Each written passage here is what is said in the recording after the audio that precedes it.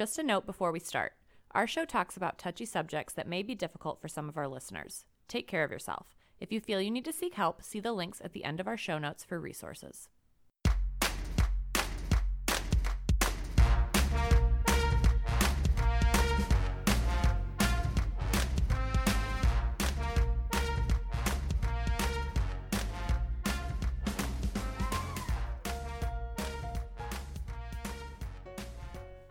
Welcome to Touchy Subjects, the podcast that aims to make those awkward conversations around domestic and sexual violence just a little less awkward.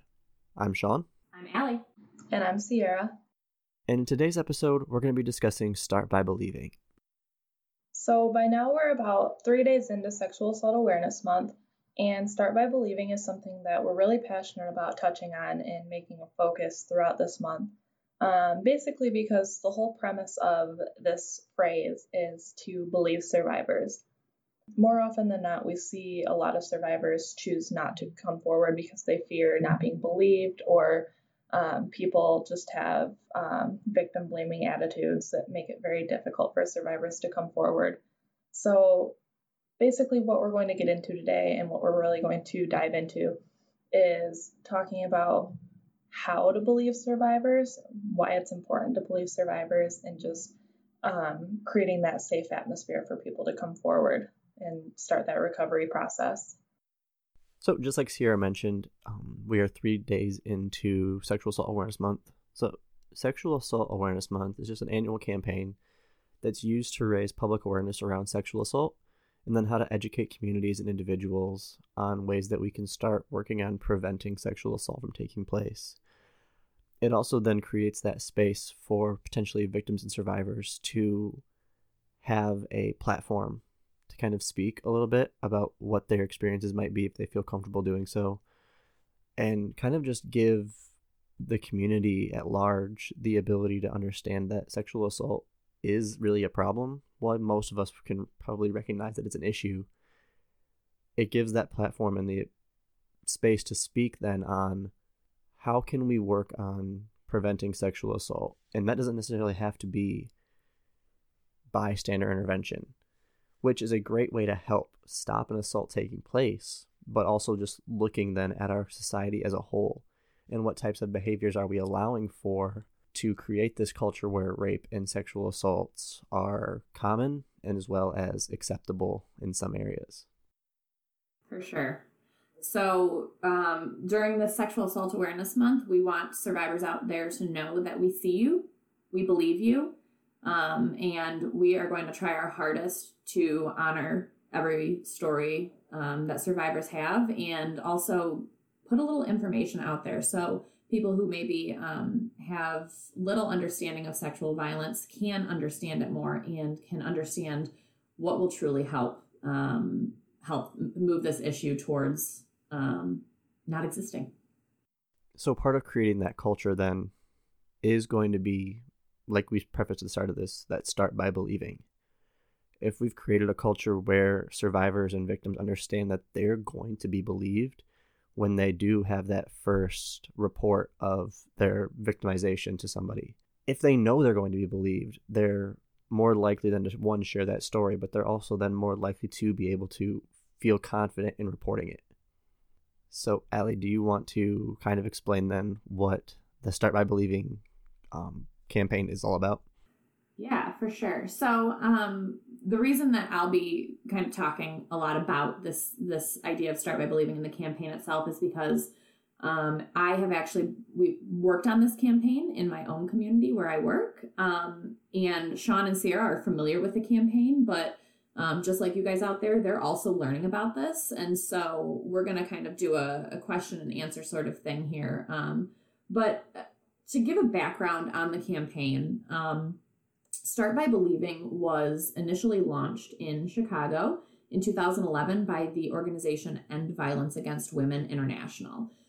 This is an organization that fights to bring justice to survivors of gender-based violence. And so this campaign was going to be a one-time thing, but it was really embraced by the city of Chicago. And since then, in 2011, the campaign has been adapted worldwide in different communities. So that includes communities all over the United States, including some abroad. So the cool thing about this campaign is that there are materials that any community can use to bring it to their particular area. And that's what I've done in my area. But the core of the message is still the same across the board, which is that to make significant change, we need to start by believing survivors. So that's what the campaign does. So what's the significance of the phrase itself, start by believing? So we know that most victims of sexual assault are never going to report their assault to law enforcement. There are a lot of reasons why that might be, and we've talked about some of those right here on our podcast before. But one of the largest factors for a lot of survivors is the fact that they simply aren't believed by the first people they tell. The response that they receive is negative. Most often survivors are going to disclose to family and friends first. It's very, very rare that a survivor would go to law enforcement or a hospital or a rape crisis center before they go to somebody that they love and trust. And so when a survivor receives this negative reaction from somebody that they thought cared about them or, that they know loves them, it can really discourage them from moving forward in the process. So not only do these negative disclosures harm victims because it makes them feel like they're not important, they're not believed, their story wasn't valid, but it creates communities where perpetrators aren't held accountable, right? I mean, it's basic math. If a sexual assault is never brought to law enforcement, then law enforcement can never apprehend a perpetrator, which means it's a community full of perpetrators. And so it not only, harms the individual, but it harms communities as well. So you mentioned in there the negative responses that somebody might have to disclosing to like a friend or a family member. And I will point out that if one of our friends reports to us that or discloses that information to us, we would assume that our response is going to be one that is going to be good because it's going to come from that place of caring. It's like we care about this person. So the response that we're going to have is coming from that place. But if the response that we have to it is not a response that is going to be informed to where the person disclosing that information to us is going to feel like they're actually being heard, it's only going to end up hurting the person disclosing instead of them understanding that it's coming from this really caring and genuine place of wanting to help. But us wanting to help might not look the same as what that person needs in that moment. It's a really good point. I'm glad that you brought that up because the point of Start by Believing as a campaign is to educate the community. And by the community, we mean people that may be on the receiving end of disclosures. It's not our fault if we don't know what to say to a survivor, right? It just means that our community is not prepared for that. Family and friends are not prepared to receive such a traumatic disclosure like that. And so you're right. Responses are often well-intentioned and they come from a place of love. However, there's research that shows that there are phrases that are most beneficial in that moment. So with all of that being said, Allie, can you give us an example of a time maybe a survivor wasn't believed, which ultimately would lead to their perpetrator being able to harm more victims? Yeah, absolutely. This idea that when we don't start by believing, we foster a community that doesn't hold perpetrators accountable. That has been played out time and time again in communities all over the United States, all over the world. But one really high profile case that particularly people here in Michigan will identify with is that of Larry Nassar. So Larry Nassar was the gymnastics physician, and he was located at Michigan State University in Lansing. So this plays out with the Larry Nassar case because the first survivor to disclose against Larry Nassar to law enforcement was in 1997. That was 20 years before Larry Nassar was actually brought in on charges of sex crimes. And when that survivor came forward back in 1997, she wasn't believed. In fact, she was told that she misunderstood her medical treatment, which sent the message to her that not only was she not assaulted the way that she knew she was, but that somebody else knew her body and her experience better, right?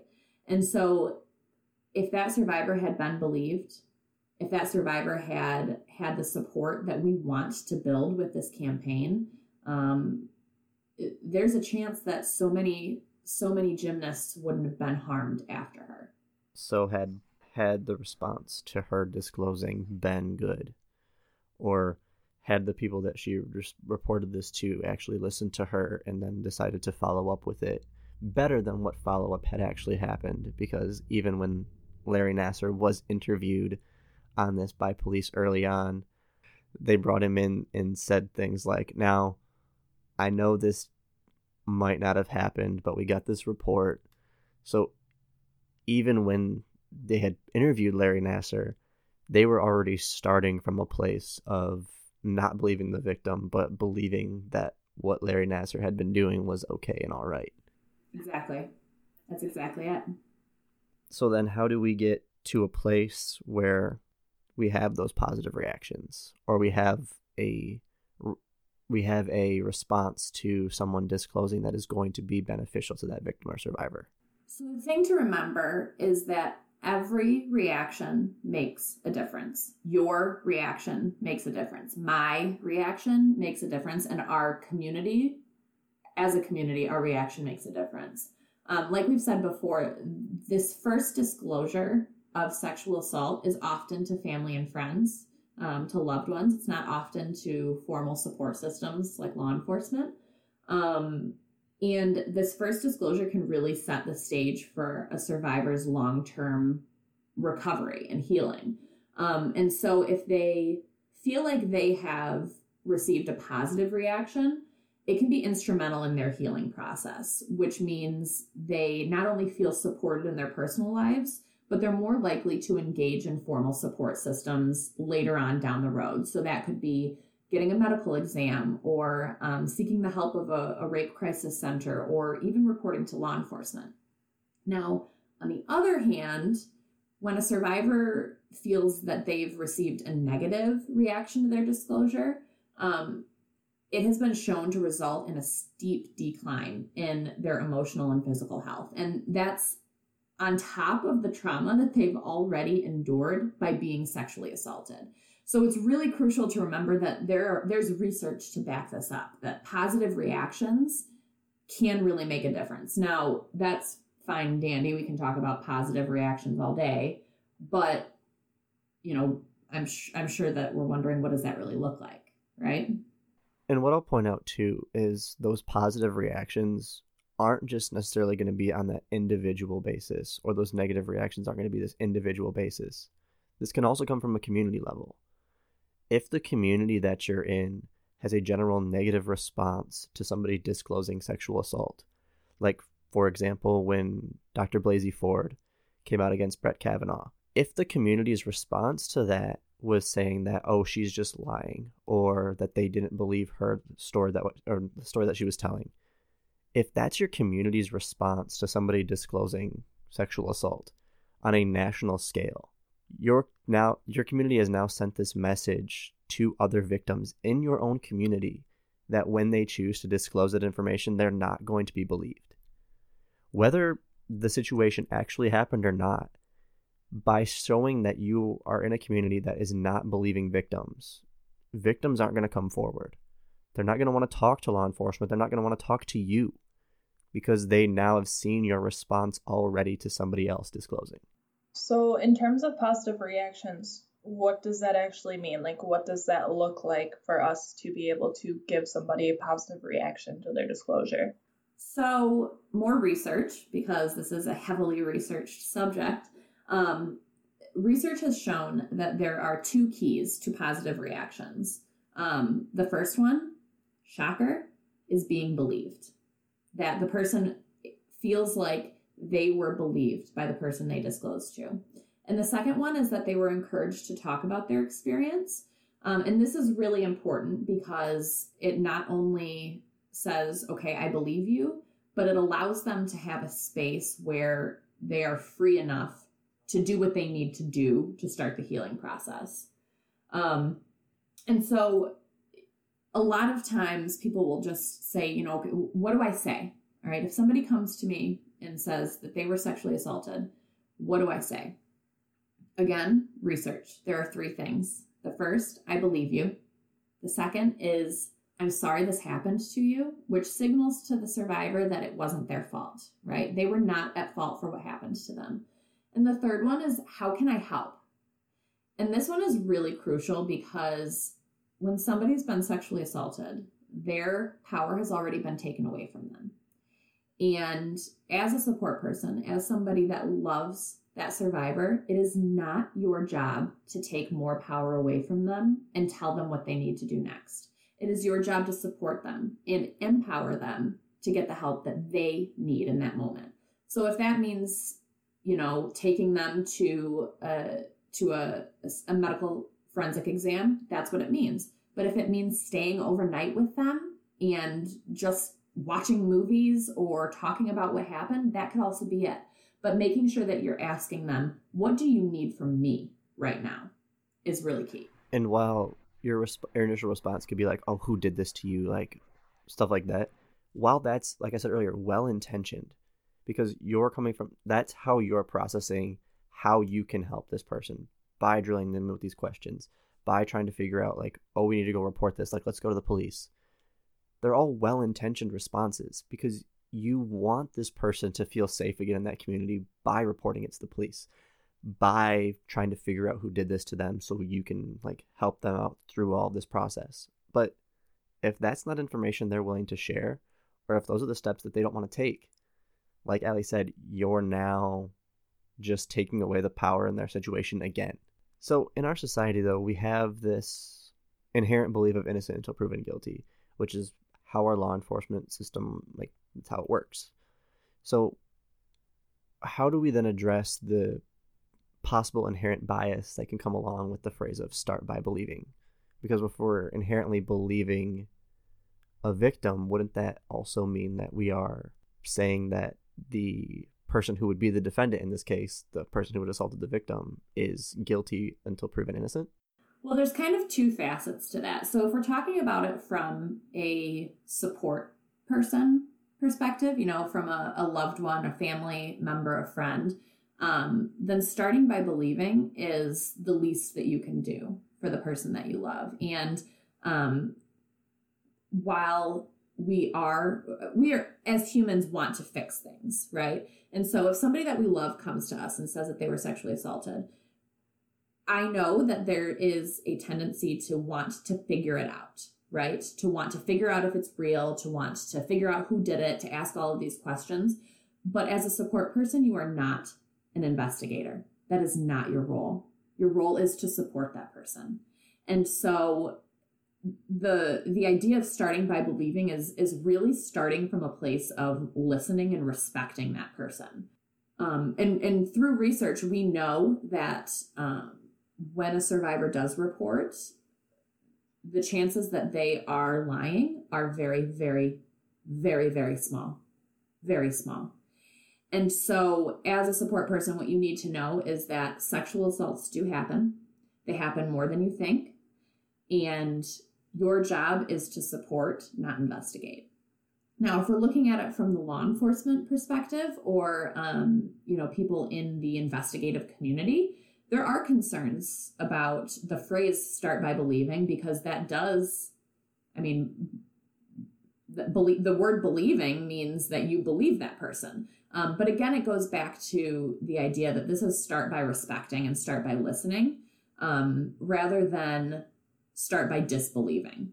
And right now, disbelief is the way that a lot of people operate when we talk about sexual assault. And so if you just switch the lens a little bit and listen and support and respect, you're going to get a heck of a lot better response from a survivor than if you just disregard everything from the beginning.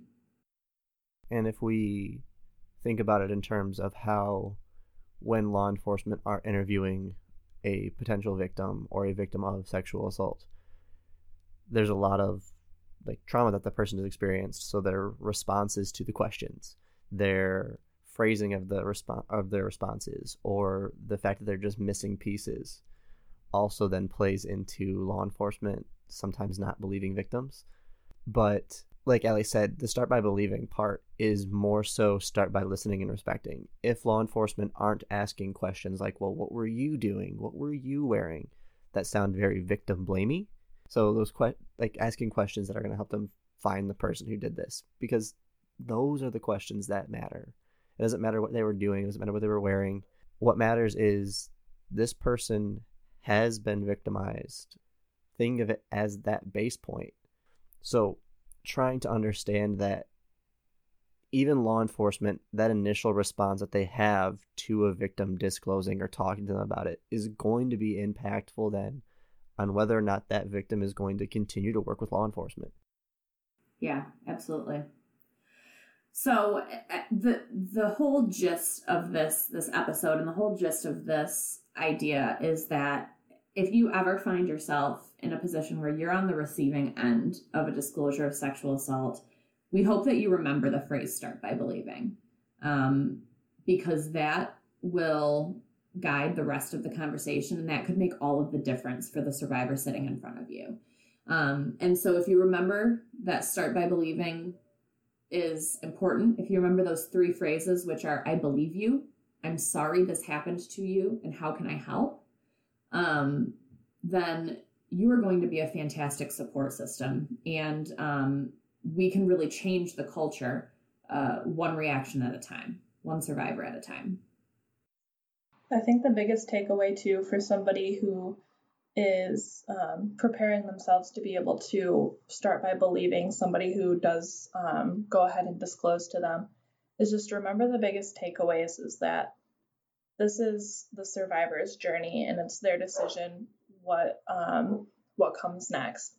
So just remember your place is and your purpose is to believe them and support them and help them to take whatever steps they want to take without going ahead and trying to grab the wheel and steer for them. Your job is just to be their support person and support them.